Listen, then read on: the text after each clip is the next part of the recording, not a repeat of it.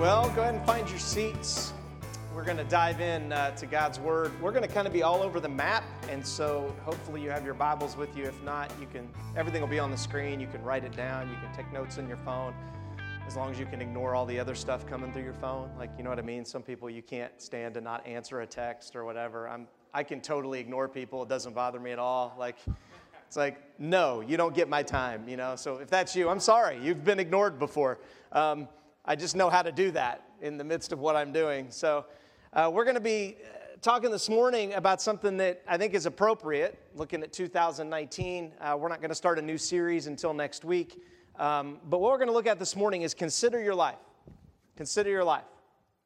Glory and enjoyment. So we spent, myself and Jay and Luke up here, a couple of our students, as well as another student that we've known for a long time that Jay went to school with, my kids went to school with. We went to a conference over the last several days. We got back yesterday afternoon, didn't get much sleep. It was pretty intense. It was over 7,000 college students from around the world. There were people from all around the globe that were there in Louisville, Kentucky. I don't know why they chose Kentucky for people to come to, but hey, we'll do that. And it was a great conference. But the theme of the conference was consider your life. And as I was struggling with, okay, what am I going to preach on this week? As I thought through just, Lord, I want you to speak to me this week as we go into 2019, as I've been praying through what we need to cover. I thought, man, after the conference, I'm like, I would love to share some of the things that kind of God brought out of what we learned and what we did there at the conference. And the idea of the conference were some basic ones, but one was just the idea of the glory of God. And the fact that God wants us to enjoy Him. And we're going to look at that in a moment. And then also the fact that everyone, according to God's Word, is either a goer or a sender. That you're going, you're specifically being called to go in a special way to the ends of the earth, or God asks you, if you are a believer in Jesus Christ, to be someone who sends people to the ends of the earth, because the Bible says that God's heart is for all the nations to know Him. He even says that He isn't going to come back, Jesus isn't going to come back the second time until all the ethnos, the ethnicities, the people groups of the world have the chance to hear about Him. So there's something attached to that we have a responsibility that we need to consider what our life is about. And so often, I think for churches, we look at enjoyment and we look at glory, and if we're really honest, and I'm really honest, I'm more concerned about my own glory and my own enjoyment than I am God's. I'm more concerned about how I look and how I'm perceived rather than how God looks and how God's perceived. I'm more concerned about how happy and comfortable I am rather than how does God want me to be in the midst of the world that we live in. And so as we look through this, on the way home, we started doing some math as we drove the 2-hour drive home. And as we were doing some math in our head, we were like, oh my goodness, we think we've heard about 40 Sundays worth of sermons in 4 days. Like seriously, it was 40, like we did the math, like how many, you take 40 Sundays worth of sermons and probably about a year's worth of small group time in terms of discussing over dinner, staying up late, getting up, when we figured it all up, we're like, oh my goodness, we just took in like a fire hydrant. You know what I mean? It's like drinking out of a fire hydrant. You turn it on, put your face down, you get leveled. Like that's how it felt to us as we're driving back and processing this. And I'm even going to take tomorrow and kind of just take the day to look back through notes and pray and say, God, what is it that you're doing? What do you want to do in the lives of me and in the body of Christ? And I wanted to take a moment because Luke and Jay went, and I didn't want you just to hear from me. They went as well. And so I'm going to have them come up to the mic, and they knew this. I prepared them at 7, 8 p.m. last night. You guys can go ahead and come up to the mic. So they've had plenty of time to prep for this. So are both of you just, there you go. They're just going to ignore me. It's fine. And so I'm going to ask them some questions, and I'll probably have to stop Jay because he's way more wordy than Luke is. And so I'll probably have to tap him to be quiet, which is fine. Jay's used to that. We had the conference, and at the conference we decided about, halfway through day one, the other person that was with us started making a list of Jay doing Jay things. And it was just a list of when Jay would do Jay things, and we'd write it down. That's a Jay thing. No one else does that. Oh, Jay, no. Jay said it was Jayisms, and we're like, you're not a religion, dude. It's not a Jayism. It's just you doing Jay things, right? And so it was a great conference, but I wanted you to hear kind of their heart, because it's one thing to hear from me. I'm the professional guy, right? Like, I get paid to supposedly go to these things, which I haven't been to a conference. To be honest with you, I was kind of conferenced out. I'd probably gone to 100 of them over the course of about 15 years. Like, so about the last 8 years, I haven't really gone to many conferences or anything like that. And this one was probably, I can say, was probably the best one I've ever been to in terms of just focus on the Word of God, focus on God. Like, it was so good in terms of what it needed to be about. So I want to ask a couple of questions, and I kind of prepped them a little bit yesterday. But Jay, what was the one takeaway for you? I'm going to let Jay go first so I can stop it. What was the one takeaway for you that is the speakers and everything, maybe the quote or the thing that grabbed you the most? Yeah, so the quote that grabbed me the most would probably be when John Piper was bringing up God's wrath, and just that you can't understand God's love without understanding God's wrath. And I don't know if that relates, like if that digs deep to anyone here, but that digs deep, really deep to me. I've always had a really strong conviction over my sins, like from really young age to like even up to now, like and just understanding that He loves us so much that He wants us to know Him as a whole, not just pieces of Him. So, yeah. That's the shortest answer you've ever given. Dude, that deserves a clap. That was incredible. Okay, Luke, same for you. Quote? Now I'm going to talk really long. No, that's all right. It's fine. For me, something that really stuck out is also during this conference, we kind of broke down throughout all the sermons. We went from Genesis to Revelation. Like we broke down almost the whole Bible. It was really intense. But when we were doing the Gospels, towards the end, when Jesus is giving the Great Commission and also talking about the coming of the Holy Spirit, is that He tells the disciples that it's better for them that He leaves so that the Holy Spirit comes. And so that's like, is that my own heart? Is that am I more excited to have the Holy Spirit working within me and being a part of leading my life than I would be as having Jesus Christ in person as like my missionary partner? Because Jesus said it's better for Him to go so that the Holy Spirit can come. And so that was really something that caused me to really examine my own heart, my own life, to see, am I really that excited to have the Holy Spirit within me instead of if I had Jesus next to me as my missionary partner? So that was something that really stuck out to me. Cool. And then another question. You can go, and then Jay. What do you feel like was the takeaway that God was asking you to do, or the commitment that as you walk away? And you, if you don't know that answer yet, that's fine. I think we talked a little bit about that. But what was the takeaway or the thing that you felt like, man, this is something that I want my church family? Because that's one of the things they talked about at the conference was, church is supposed to be family. We're supposed to help one another, pray for one another, hold one another accountable. Like we don't do that. Church isn't considered that anymore, which is why it's so weird to do that in our culture. So what's the answer to that one? Yeah, so like the biggest takeaway for me towards the end of the conference, we talked a lot about being a goer or a sender. And there was a part where those who felt they were being called to be a goer would stand and we prayed over them, and those who were called to be a sender would stand and we prayed over them as well. And so for me, I really kind of felt, I don't know if it was, we talked about being a sender, and that's not necessarily saying you're never going to go. I felt throughout this conference God was helping me grow as someone who could be a sender. I felt like that was a little bit where He was leading me. But being a sender doesn't mean you're not going to go. It means you're completely surrendered, and that if God calls you to go, you're going to go. But for this moment, I felt like He was leading me to be a sender and just kind of work as being a disciple maker here in my own town, in my own life, in my own college experience. And so what the kind of takeaway with that is just like, it's the same thing that Matt preaches all the time. This conference confirms that Matt's not crazy. Everything Matt continues to tell us, and that's honestly, it's you this simple thing. Like, stay in the Word, pray, live closely with God, and let the Holy Spirit lead your life. So that's kind of the biggest takeaway. It just reassures that those are the things I have to do, and I have to be willing to be patient on whatever God's call is for me, is to just continue to grow closer to Him and allow the Holy Spirit to lead my life. So that's my takeaway. Jay, what was yours? Okay, I'll try to keep this short too. So my big takeaway was, again, he brought up you're either sender or goer. And as the conference went on, it was just really heavy on my heart that like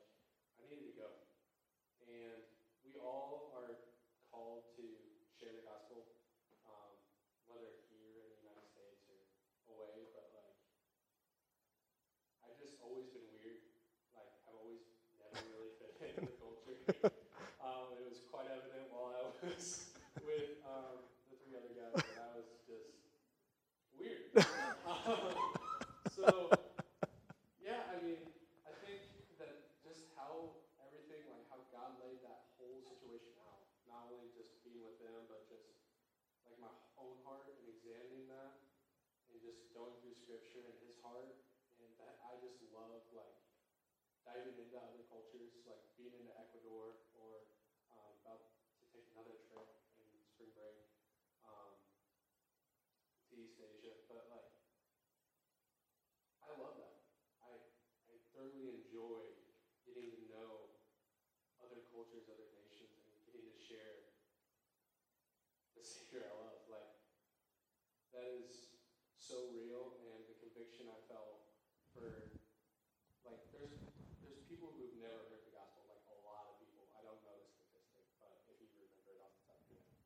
But there's a lot of people, and even if everyone, like one of the statistics shared was, even if everyone, like every Christian who calls themselves Christians, were to share with one other person, that like there would still be many people who would not know the name of Christ. And that was just really hard on my heart. Like that was deep. So as the week went on, I felt deep that I was a goer, and I questioned it.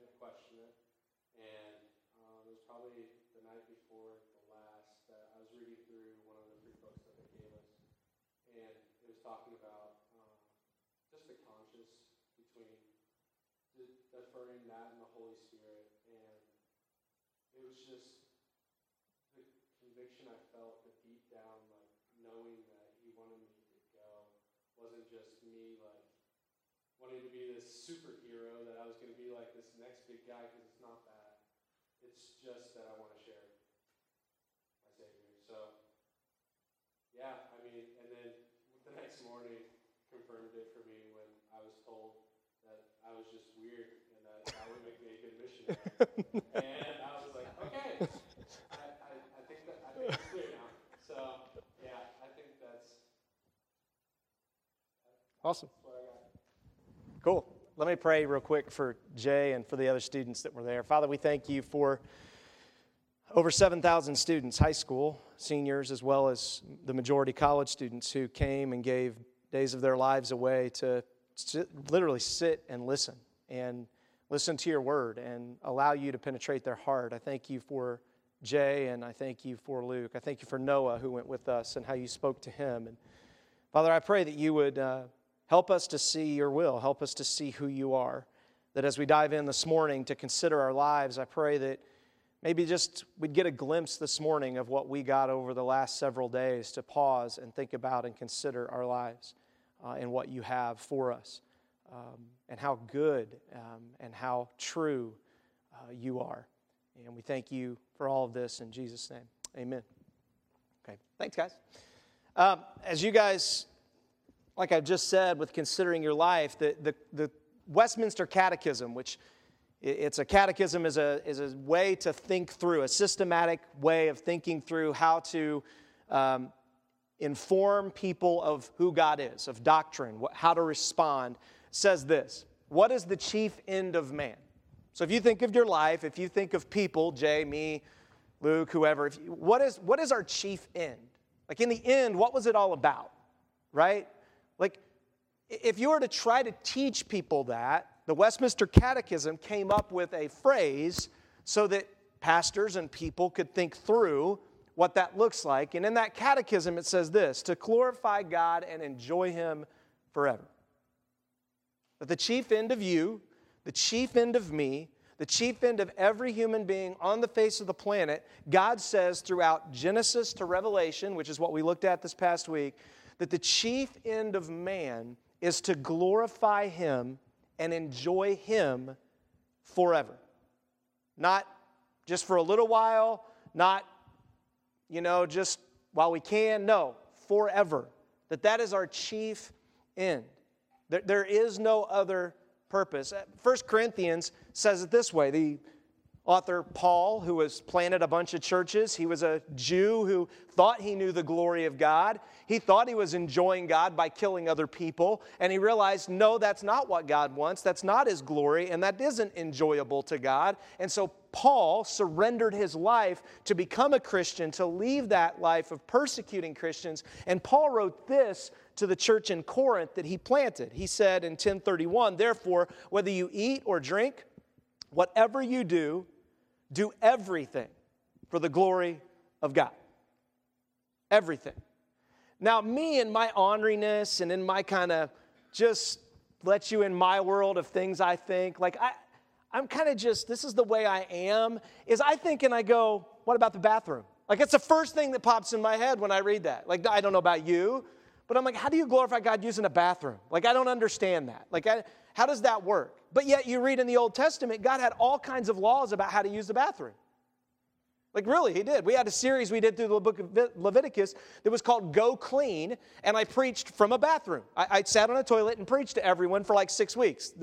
That's because we were meeting in a theater and the play they had was a bathroom scene and the seat that was there was a toilet. But anyway, that's what I did. I preached from there because God so cared for his people, he taught them how to use the bathroom properly because he didn't want them to spread disease, he didn't want them to hurt themselves, and he wanted them to understand how they were supposed to live in the world they lived in. Now, we look back at those laws and we look back at a lot of the Old Testament and we think, wow, that's just stupid. I'm glad I don't have to do that anymore. Stop.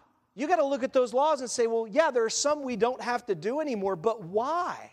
Why doesn't God say we don't have to do that to glorify him anymore? What is it that changed? What was completed that made that happen? And see, that's really what it gets down to is, do you believe that whether you eat or drink, you should do it for God's glory?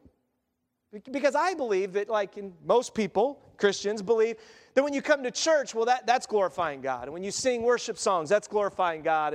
And when you do special spiritual stuff, that's glorifying God. And one of the things they talked about at the conference with goers and senders is that if you want to be a goer, first you have to learn how to stay and be someone who lives for Christ where you're at. If you think that getting a plane ticket and flying 1,500 miles is going to make you someone who then all of a sudden believes Jesus, walks with him, knows God, and is ready to tell people in a different culture you can't speak their language about God, you're nuts. That's not going to happen. That if you're not doing it now, you're not going to do it there. And so it's this idea, and he goes on to say this. He says, later in that passage, he goes, and I'm not doing this to seek my own profit. In other words, this just isn't just for me and what I want. Man, it's for the profit of many so they can be saved. So what Paul's saying is my enjoyment not only comes from knowing God and what he's done for me, but my enjoyment comes in watching other people get it. Can I just tell you, when I was standing there at that conference and I was looking out, and we sat kind of in the upper seats, and you're looking out at 7,000 college students. I've given 25 years of my life to ministering to college students. While I was in college and ever since then, only 2 years of the last 25 years of me being a believer have I not been trying to reach and invest in the lives of college students. Only 2 years. And that's when we went off to be trained in church planting to come here. And I still tried. I went on a campus there and tried to share the gospel and actually ended up on another campus and did get to disciple a couple of students. But it was really hard because there wasn't like a major campus there. It was like little small campuses. But I still longed for that. And can I just tell you, when I was at that conference and I looked out, and even though our church isn't full of college students, we have some, but even though I looked out and I'm like, God, it doesn't have to be through me. I'm just glad that I'm looking and seeing the vision that I've always had for my life, that you're giving me an opportunity to see that on this side of eternity. You're giving me an opportunity to see a row full of Canadians sitting in front of me. Right? At one point, they asked all the internationals to stand up, and like the room, like it's like, oh my goodness. And then they, had them sit down, and we were like, I wonder where these people are from. So we leaned down, we're like, where are you guys from? And they're like, we're from Canada. And it was that moment where you're like, oh, that's really nothing. You know what I mean? And they even recognized that too. They're like, it's not that exciting. We're from Canada. I'm like, no, that's great. Like I tried to fake it. Like, oh no, that's wonderful. Like, I thought they were going to say like New Zealand or some, exotic place. No, we're just Canadians. Like, oh, okay.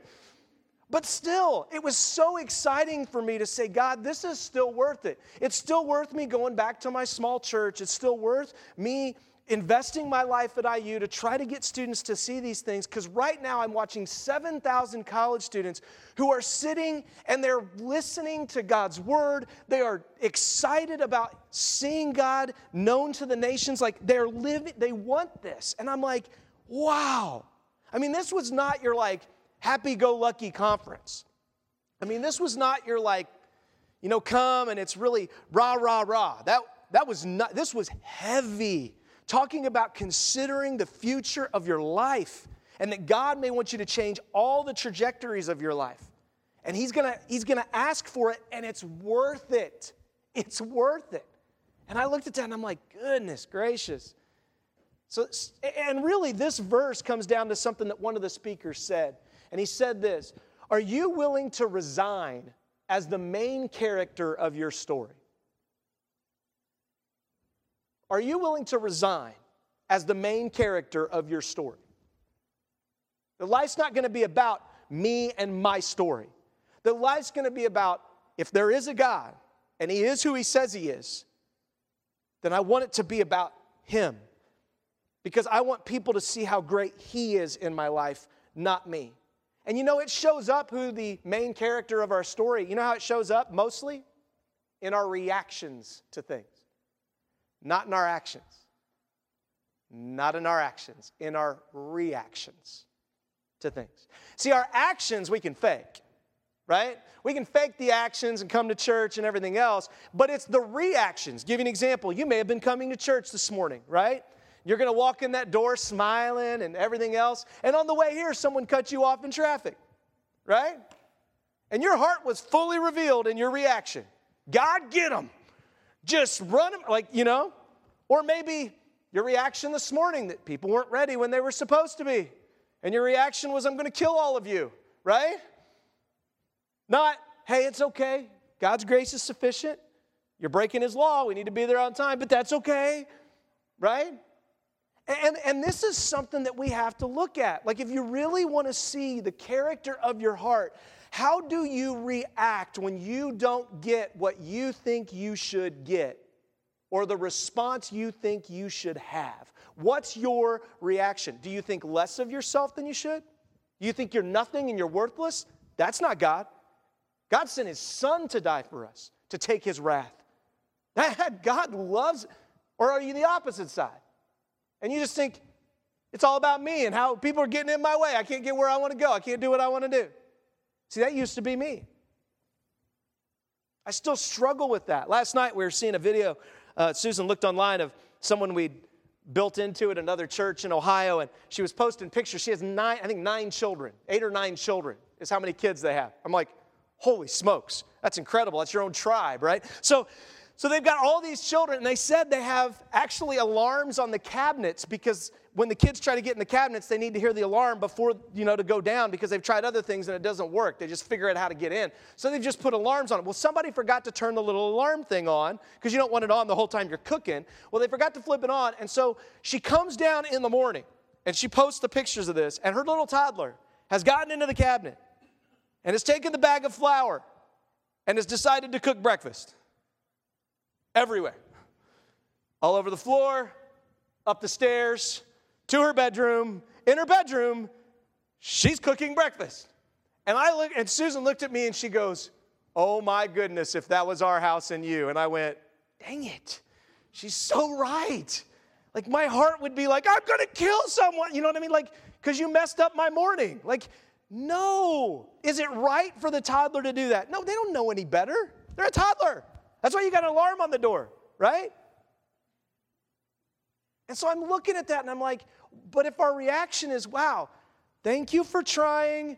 This isn't good. You're supposed to stay out of the cabinet. They're probably going to get in trouble for this, but it's not because I don't love you. It's because you got to learn that you can't put flour everywhere. Like this, it's not helpful. That's not how you cook breakfast. Like I got to teach you how, right? There's a way to do it properly, but our reactions show where our heart really is. How do we react when God tries to get our attention. And the Bible says that when we don't react to God, He calls that the hardening of our heart. And so many Christians, like I did for so long, you can go to conference after conference after conference, and this is the reason I stopped going. It's like, I haven't done what I'm supposed to do from the last 3 conferences. Like, I'm still working on the junk in my heart. I don't need to go to another one to get another list. I need to get real with God where I live, in my home, in my heart, in my life, and deal with that. Not keep running to the next book off the shelf and the next thing. Not that you could, not to be a learner, but man, you got to deal with it. If you don't, God says that's the hardening of your heart. Goes on, John 5 says this, and this was, or Joshua 5, this is Joshua speaking. I love this. When Joshua was near Jericho, he looked up and saw a man. Joshua was leading the people of God out of, they were in slavery. They'd wandered around the desert because they didn't live for God's glory. And God said, the entire generation's going to die off because you all are hard of heart. That's what He said. You're stiff-necked people. You're going to die off. And then Joshua's going to lead the next generation into the promised land. Joshua's leading them into the promised land. They've crossed the Jordan River miraculously. It literally split in 2. They crossed with the Ark of the Covenant. They're going into their first battle as a nation, right? And they don't even really have good, they have plowshares sharpened. They don't even have the right instruments to fight. And then God gives Joshua the battle plan. And the battle plan is you're going to march around the city 7 times for 7 days. And on the 7th day, you're just going to yell and the walls are going to fall. That's a terrible battle plan. That's just what you're going to do. And they're making fun of them and everything else while they do this. And they're singing, they're marching around they're idiots. What do they do? And then they just wander off. They just wandered off. That's your best? This is the dumbest thing I've ever seen. They do that 7 times. The walls fall in. By the way, they did find the city of Jericho. And when they uncovered the city of Jericho, the walls that were 2 chariots wide actually caved in. Caved out, not in. The walls caved out, not in.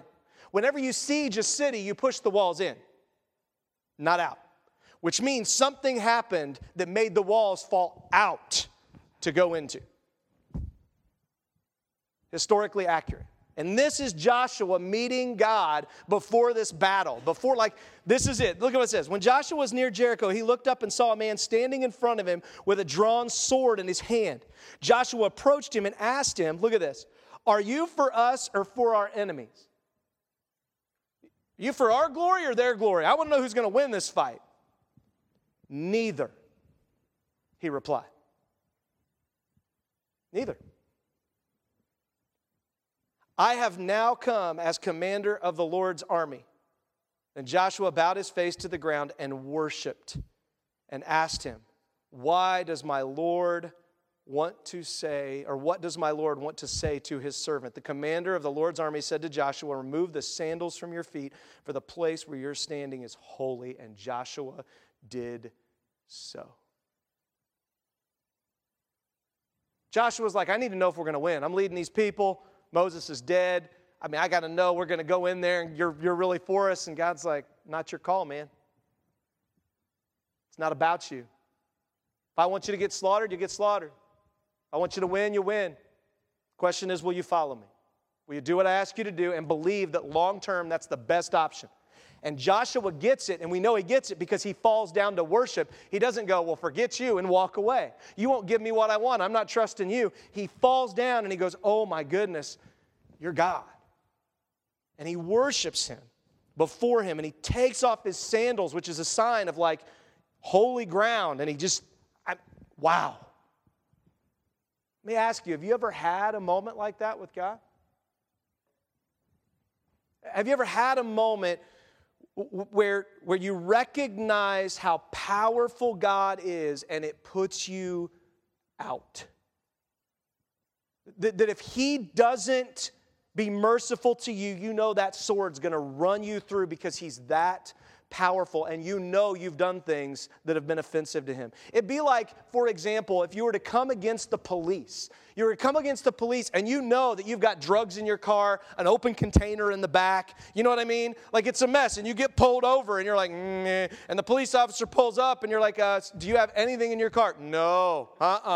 Smoke's pouring out of the, marijuana smoke's pouring out and there's bottles rattling in the back. No, I got nothing, right? The police officer pulls his weapon, and it's like that moment of terror, like, oh my goodness, what is going to happen in this moment? I deserve all of this. I've broken every law I shouldn't break because I've just been about me. I don't care what the law says. I don't care what anybody else. I'm trying to be happy here and drive down the road and enjoy my stuff. Same thing. Joshua says, I'm done. And he falls on his face. He considered his life and he realized this isn't about us. It's not about me. This is the glory of God and what he wants to do in this moment. Luke 24:25 said this. He said to them, this is Jesus speaking, he has just come back from life. Okay? Jesus has just been resurrected. No person on the face of the planet has ever died, been buried for 3 days, and come back to life. There are people who supposedly died and then came back to life minutes later or whatever. They coded out. 3 days dead, body embalmed, and he comes back to life. Jesus. That's crazy weird. And the reason we know that he came back to life is because other people wrote about it, not just Christian scholars, but other historians. And number two, why in the world would a bunch of scared guys after Jesus dies and they all run for their life because they're like, our Messiah died, what are we going to do? What turns them into the greatest missionary force ever on the face of the planet? I mean, if you watched your Savior die and you thought, man, what a liar. He said he was going to deliver us and be a king, and then he dies, you wouldn't be like, let's go for it. You'd be like, I got to find some other guy to follow. He failed miserably. And so Jesus appears to them. He appears alive to them after dead, and he starts talking to them, and they don't know it's him. He says, how unwise and slow you are to believe in your hearts that all the prophets have spoken.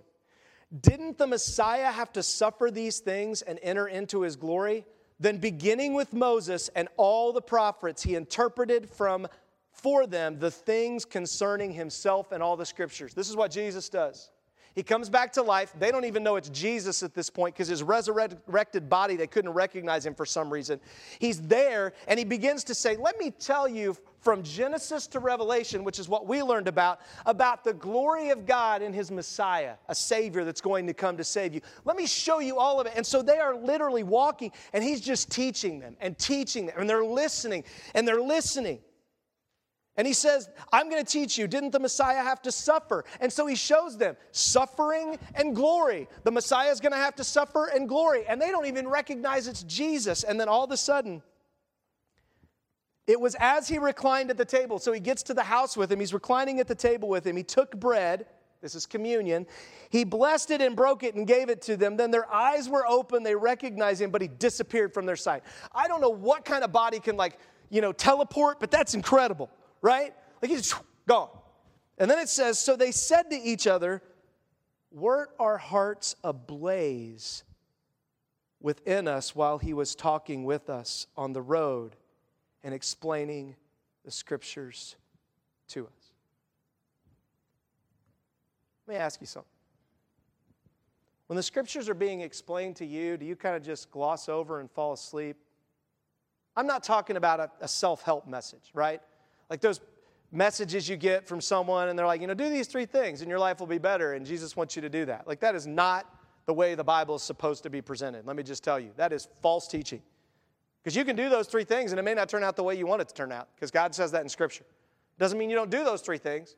It's just be very careful about the self-help messages that are out there. I'm talking about that when God's glory, when Jesus is being explained, do you do everything you can to stay awake? Luke and I were joking about driving, and we asked the other guys about driving, and how they stay awake. Have you ever tried to stay awake while you're driving? You smack yourself and Luke is like, and you smack yourself real hard, and you can last a few minutes, while your face is throbbing, because you got to get down the road. And he was talking about one time he couldn't wake himself up, so he had to pull over at a rest stop and sleep for a few hours and that just happened over break. He was traveling from Bloomington back up north, and he was about halfway, and he's like, I just got to pull over and sleep in a parking lot. So that's what he did, right?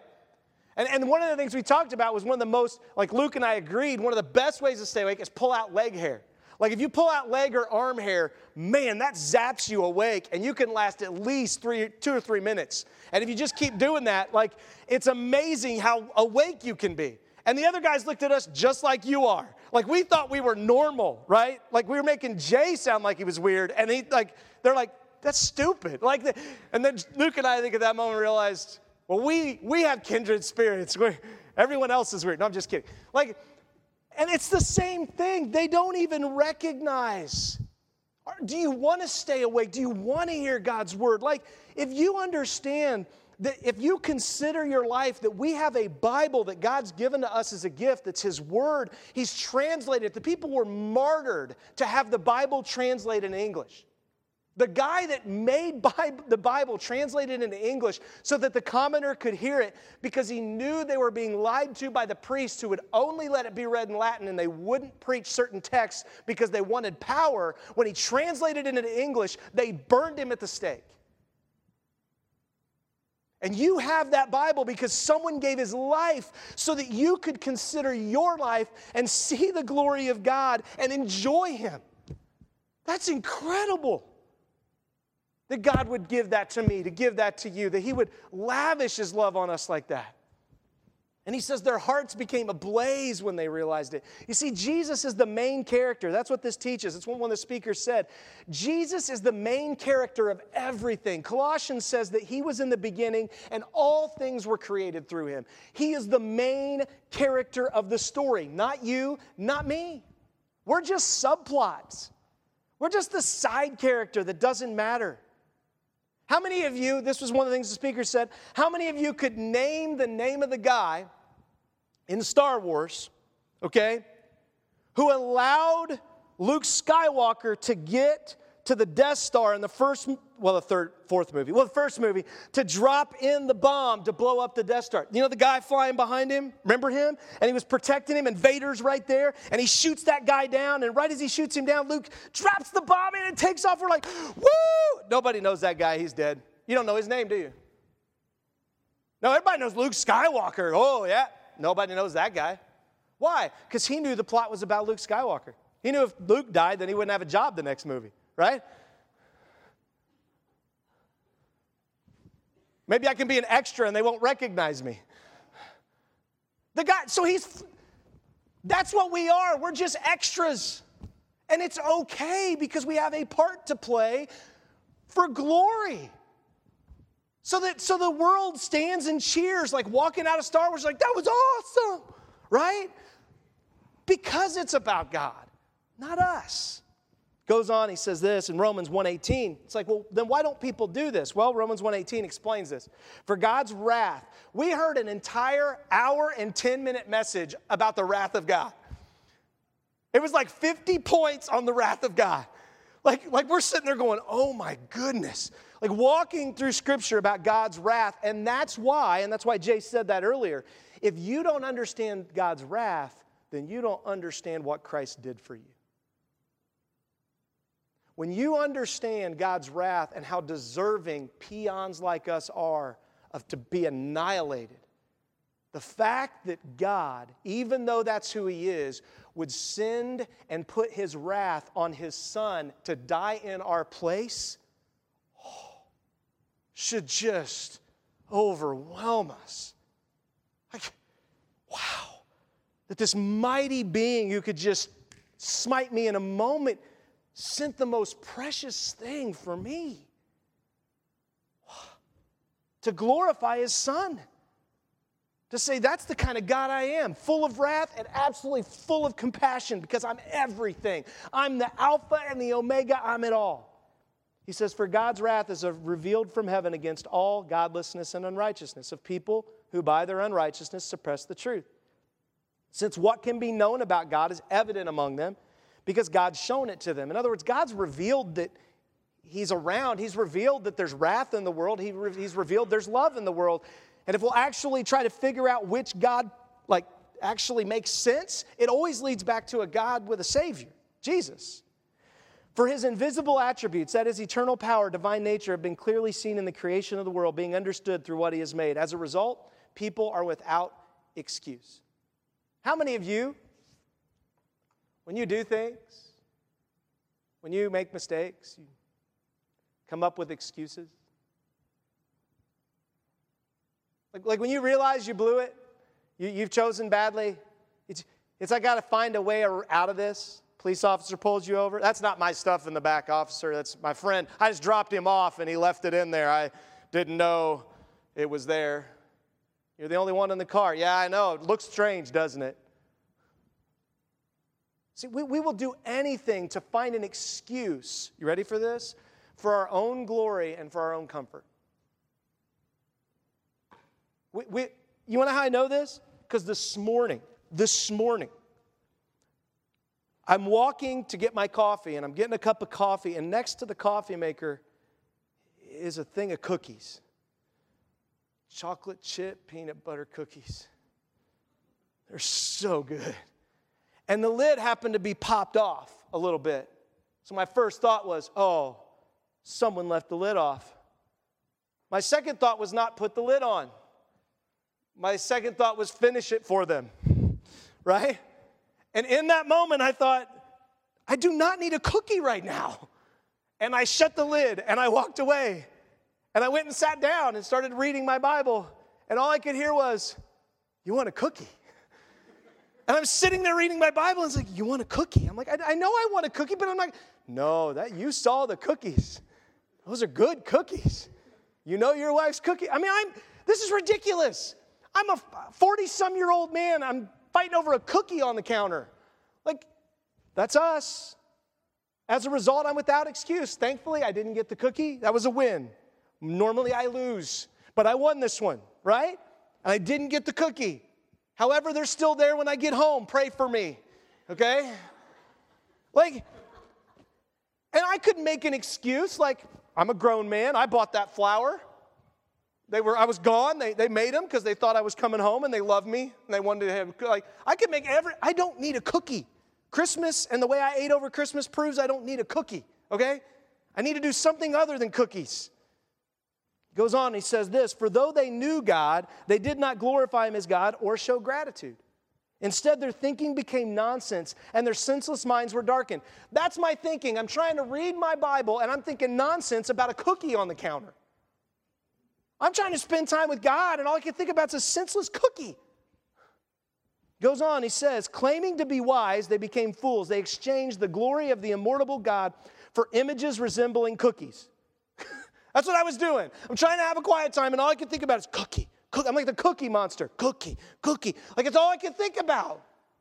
That's ridiculous. And it says, therefore God delivered them over in the cravings of their hearts to sexual impurity, so their bodies were degraded among themselves. They exchanged the truth of God for a lie, and they worshiped and served something created instead of the Creator who's praised forever. In other words, it's a subtle slip that we begin to go down that road that we think, well, God's blessed me with these cookies, or He's blessed me with this, but in reality, you're making excuse to be able to have it for your glory and your comfort, not because God wanted you to have it. And you have to ask that question. And that's so strange. Like everybody else just seems like they're enjoying everything. Well, they are because they don't realize who God is. He goes on, 1 Peter 4 says this, don't be surprised, friends, when the fiery ordeal comes among you to test you, as if something unusual were happening. It's not unusual to be tempted by cookies. It's not unusual to be, this is a usual thing. Instead, rejoice as you share in the sufferings of the Messiah. Rejoice in suffering? Yeah. Because that's what Jesus did. He rejoiced in His heavenly Father through the suffering, so that you may also rejoice with great joy at the revelation of His glory. In other words, when you come to the end of His life and when He's glorified forever. If you are ridiculed for the name of Christ, you're blessed because the Spirit of glory and God rests on you. None of you, however, should suffer as a murderer, as a thief, or an evildoer, or as a meddler. But if anyone suffers as a Christian, he should not be ashamed, but he should glorify God in having that name. See, a lot of times the suffering that we want God to alleviate is the suffering we caused on ourselves. And there are times when God puts us through suffering like He did His Son. And typically when you go through suffering for God, you ready for this? It's almost always for the benefit of others. Because that's exactly why Christ went through suffering. You rarely find a place in Scripture where someone went through suffering thinking about their own benefit. Because when you start thinking about I and my own benefit, you cut and run. You don't pray. You don't think. You don't invite other people to encourage you. You just decide and go. But when you start to have the mind of Christ and why Christ came to earth to die for people, all of a sudden that changes. Matthew 6:24, Jesus said to his disciple, if anyone wants to come with me, he must deny himself. First step is you have to deny yourself. It's like, but I don't want to deny myself. Well, that's the problem. If all of us are running around and no one's denying themselves, guess what happens? It's called looting. That's what looting is. It's a bunch of people running around saying, I'm not going to deny myself. I'm going to steal that. I'm going to steal this. I'm going to steal that. That's what it is. And he goes, take up his cross and follow me. The cross was an instrument of execution. Something I say all the time to people. If you were to wear a noose to work this week, tomorrow, you're to go into work with a noose on, what would people think? That's the cross. And people wear them all the time. I was in the hotel. There was a guy sitting across from me. He had a cross on, and he is dropping every F-bomb in the world. And I'm like, I'm not sure he's here with the conference, but he might be. I don't know. Maybe he's just not really grown in his faith yet, so I'm kind of tuning in, listening to what's happening. And there's a mass of people because it's breakfast and all the students are down like right at the last minute to like shove their face. And these guys are like, what is going on? Like they can't get food. You know what I mean? Because there's like this mass of people. And I'm watching, and I just thought to myself, I'm like, that guy has no idea. And then he walked out the door. I couldn't get to him. Like, he has no idea that cross and what that means that he's wearing. That cross is the symbol, when you put that on, of I'm dying. It's not my life. I give my life so that others might have life. That's what the cross, that's what the noose, put a noose on. People, what are you doing? I'm dying today, so I got a noose on. Somebody's going to hang me today. That is the weirdest thing I've ever heard. That's what the cross means. That's how this would have been interpreted in Jesus' day. Pick up your cross, put on your noose, and then walk around and make me known. Talk about how great I am. He goes on, he says, for whoever wants to save his life will lose it. Whoever loses his life because of me will find it. What will it benefit a man if he gains the whole world yet loses his life? Or what will a man give in exchange for his life, especially his eternal life? For the Son of Man is going to come with his angels in the glory of his Father, and then he will reward each according to what he has done. Look, we're all going to be judged for our works. Everyone. All of us. We are not saved by works. See, when God judges a believer, he's going to look and say, do you have my son? And if I have Christ, he takes all the works that I've done, bad, the terrible stuff, and he puts those on Christ, and they're done. They're forgotten. They're separated. It's gone. He still looks at him. He's like, what are we going to do with all these bad works? And Jesus, the Lamb in Revelation, says, I got it. Those are mine. I took them. He trusted me. He's good. He's forgiven. Justice has been paid. Nobody gets to slide by. And then the good works, oh man, those get made for eternity. They're treasures in heaven. For those who don't know Christ, they're going to stand before God and try to make an excuse for how their good works outweigh their bad. And God, because he's just, can't say, you can't clean mom's house so you can murder your dad. Doesn't work that way. See, we don't see that our sin is that bad. That our sin constantly, when we choose us, I'm constantly killing God. I'm killing his will every day when I choose my will. That's what I'm doing. I'm saying, I don't want to crucify myself. I'm going to crucify you today. And that is not the heart of God. He goes on, says this, Luke. And this is, so what do we do? What did Jesus do when he considered his life and he lived for his Father's glory and enjoyment? Look at this. This is Jesus at age 12. Age 12, Jesus is lost. Jesus' parents lost Jesus. It's one of the funniest stories in the Bible, I think. I think it's hilarious. I've lost my kids before. I've left them places, and I'm just thankful for this passage. It makes me feel a lot better, right? Joseph and Mary lose Jesus. They have to travel 3 days back to Jerusalem, and they find him in the temple. They didn't look there first. Like, that tells you Joseph and Mary, like, did you not think to look in the worship place? He's God. Like, dude, go to the worship place. No, they searched the whole city, and then they came to God. Isn't that what we do? We'll search every other option. We'll search every relationship, every financial thing, anything to find enjoyment. And then at the end, we'll be like, we're desperate. Let's go pray at the temple. Oh, look, there's our son. Maybe you should have started there. So they go to the temple, and look at what he says. He goes, why were you searching for me? Let me ask you this morning, Why are you here? Why are you searching for God? Why do you go to God? Why? That's a big question. Because I think most people, for me, I walked the aisle 3 times growing up. And the 3 times I walked the aisle in churches, I was walking the aisle for me, not for God. And I never came to know Him. I went up front and I was like, I'm here because I want God to fix this or to do this or to do that. And the second God didn't do that, you know what I did? I went right back on my own life. Well, that didn't work. And then I did it again. And then I'd feel conviction. And I'd come again to God and say, oh, and God'd say, okay. And again, no one led me to Christ. They all just led me, we're so glad that you're here and that you feel better. They didn't look at me and say, wrath is on you. You need God's forgiveness. Cry out to Him. Ask for His forgiveness. Do you know what Jesus? No one did that. They all just, we're so happy you're doing this. I'm like, what am I doing? I just know I feel bad. And I want to be better. But my heart was never to worship Him until I came to be a freshman. And like Joshua in my dorm room, when I came to the end of myself, when I considered my life and I wanted to take my own life, but I didn't because my best friend took his life in high school and I saw what it did to his loved ones and I said, I can't do that to the people I love. I fell on my face like Joshua and I said, God, you're in charge. Help. 30 minutes later, the phone rings. A guy meets with me, walks me through a little track explaining the gospel to me, and I surrender my life to Jesus, and the rest is history. That's crazy. That's not normal. Actually, it is normal. It's normal for us to be at that place of desperation. So why are you searching for me? Did you not know that I had to be in my Father's house? Where were you guys? He's looking at his parents like, where were you guys for the last 3 days? I've been here 3 days. What were you guys doing?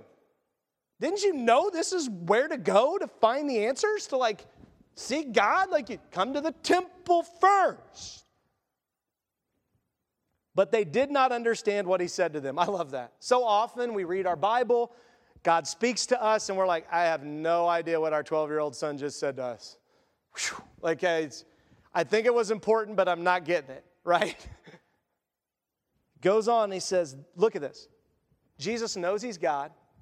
He was just invited to the Harvard Temple School, right? The Pharisees invited him. He's got all the world in front of him. He's the Son of God with the most important mission on the face of the planet to accomplish. He's at the temple. This is amazing. This is the moment. Then He went down with them and came to Nazareth, and He was obedient to them. Wait, you're obedient to the people that you just told, why are you searching for me, and why didn't you find me in my dad's house? You went to obey those people. Yep. Jesus, the Son of God, obeyed parents that He was more perfect than. Because He loved His parents and wanted to give His life to them. And He spent the next 18 years doing that. His mother kept all these things in her heart, and Jesus increased in wisdom, stature, and in favor with God and people for 18 years. One of the things they said at this conference is we have a bunch of people who want to be goers. They want to go make a difference in the world, but no one wants to buckle down and really let God deal with them and change them to get them ready to go. We all want to do big things and have it now, but no one wants to be urgently patient. Urgently patient. That was Jesus for 18 years. You think your life doesn't count? Why don't you spend the next 18 years doing what Jesus did? Learning how to be an obedient person, learning how to give your life to others and serve and work a job. He's probably working construction in Herodias, the city nearby. Why don't you try that for 18 years?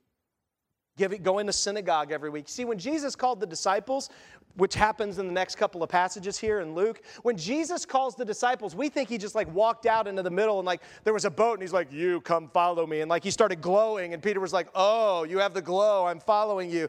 No, He had grown up with these guys. He had gone to synagogue with them. They were in church together. He was calling guys that knew Him and knew His family. They'd watched His life. And so when He said, hey, I think I'm going to go now, they were like, if you are the Messiah, we've been watching. You're an amazing dude. I think we could follow you. See, we think it was this random. It wasn't. Jesus, for 18 years, was preparing. Listen to this. Tune in if you're out. He was preparing those guys to take the future of the kingdom and the world in those 18 years. What are we doing to make disciples in our homes, in our own hearts, in the lives of people around us so that they might fulfill the Great Commission? That was the thing about this conference. I'm looking out and I'm like, my life for the last 25 years has been worth it. There's like 3,000 students standing saying, we're going to go. And at the same time, I'm sitting and I'm saying, God, I want to go, but I know you've made me someone who's supposed to stay. And I'm like, what more do I need to do for you? What more does our church need to do to send people? How much more do I need to sacrifice and give? How much more do I need to lay down? And man, that internal conflict, we do enough. We're a church that gives 15% of every dollar. There's not another church that I know of in this town that does that. Well, maybe God wants you to give 16. No, we give 15. They need to do it. No, maybe God wants you to do more because you get it. That's Jesus, man. He goes on, it says this. He said to them, it's not for you to know the times or periods the Father set by his own authority, but you'll receive power when the Holy Spirit's come on you. And you'll be my witnesses in Jerusalem, Judea, Samaria, and to the ends of the earth. He says, like Luke said a minute ago when he shared, that when you understand that it's better to have the Spirit than Jesus actually in the flesh with you, Jesus said that. Jesus said, I'm going to send a comforter, and if I don't go, he can't come, and he's better for you right now. And if you get that God's sending the Spirit and the purpose of you having the Holy Spirit is to be his witness. It's just to tell about it. It's to show him off. It's to say, look at that. Not look at me. The witness on the witness stand didn't say, look at me, look at me. He says, this is what happened. Look at that. See, that's a witness. And when you have the Spirit, you can't help but do that. You can't help but glorify God and enjoy him. Ephesians 5 says, don't get drunk with wine, which leads to reckless actions, but be filled with the Spirit. And then he says, here are some of the reactions you'll have if you're filled with the Spirit. You'll speak to one another in psalms. How many of you ever just broken out in a psalm to somebody? You know? Just broken out. His love endures forever. His love endures forever. His love endures forever. Have a nice day. I mean, that's like, what just happened, right? He says, you're just going to want to make music in your heart. You're going to do hymns and spiritual stuff. There's just going to be this, I so enjoy God, I can't help but let him out. Most of us don't enjoy God, which is why he doesn't get out. Because you don't enjoy him. It's a burden to follow him. No. Man, enjoy that you get to know this God. And then he says, giving thanks always for everything to God the Father in the name of our Lord Jesus Christ, submitting to one another in the fear of Christ. Let me tell you, if you're not in relationships where they can hold you accountable and ask you to submit and ask you hard questions and like help you walk with God, you are not a biblical Christian. You are not doing biblical Christian stuff. If you're not about the church, that's a problem too. Noah, who came with us, one of the things he said that he took away from the conference is when the speaker said, he was preaching and he was talking about, you want to go reach people for Jesus. You want to tell people about Jesus. Noah is a youth worker at Butler University. He works with high school students. He leaves the campus and goes and works with high school students at Brownsburg High School.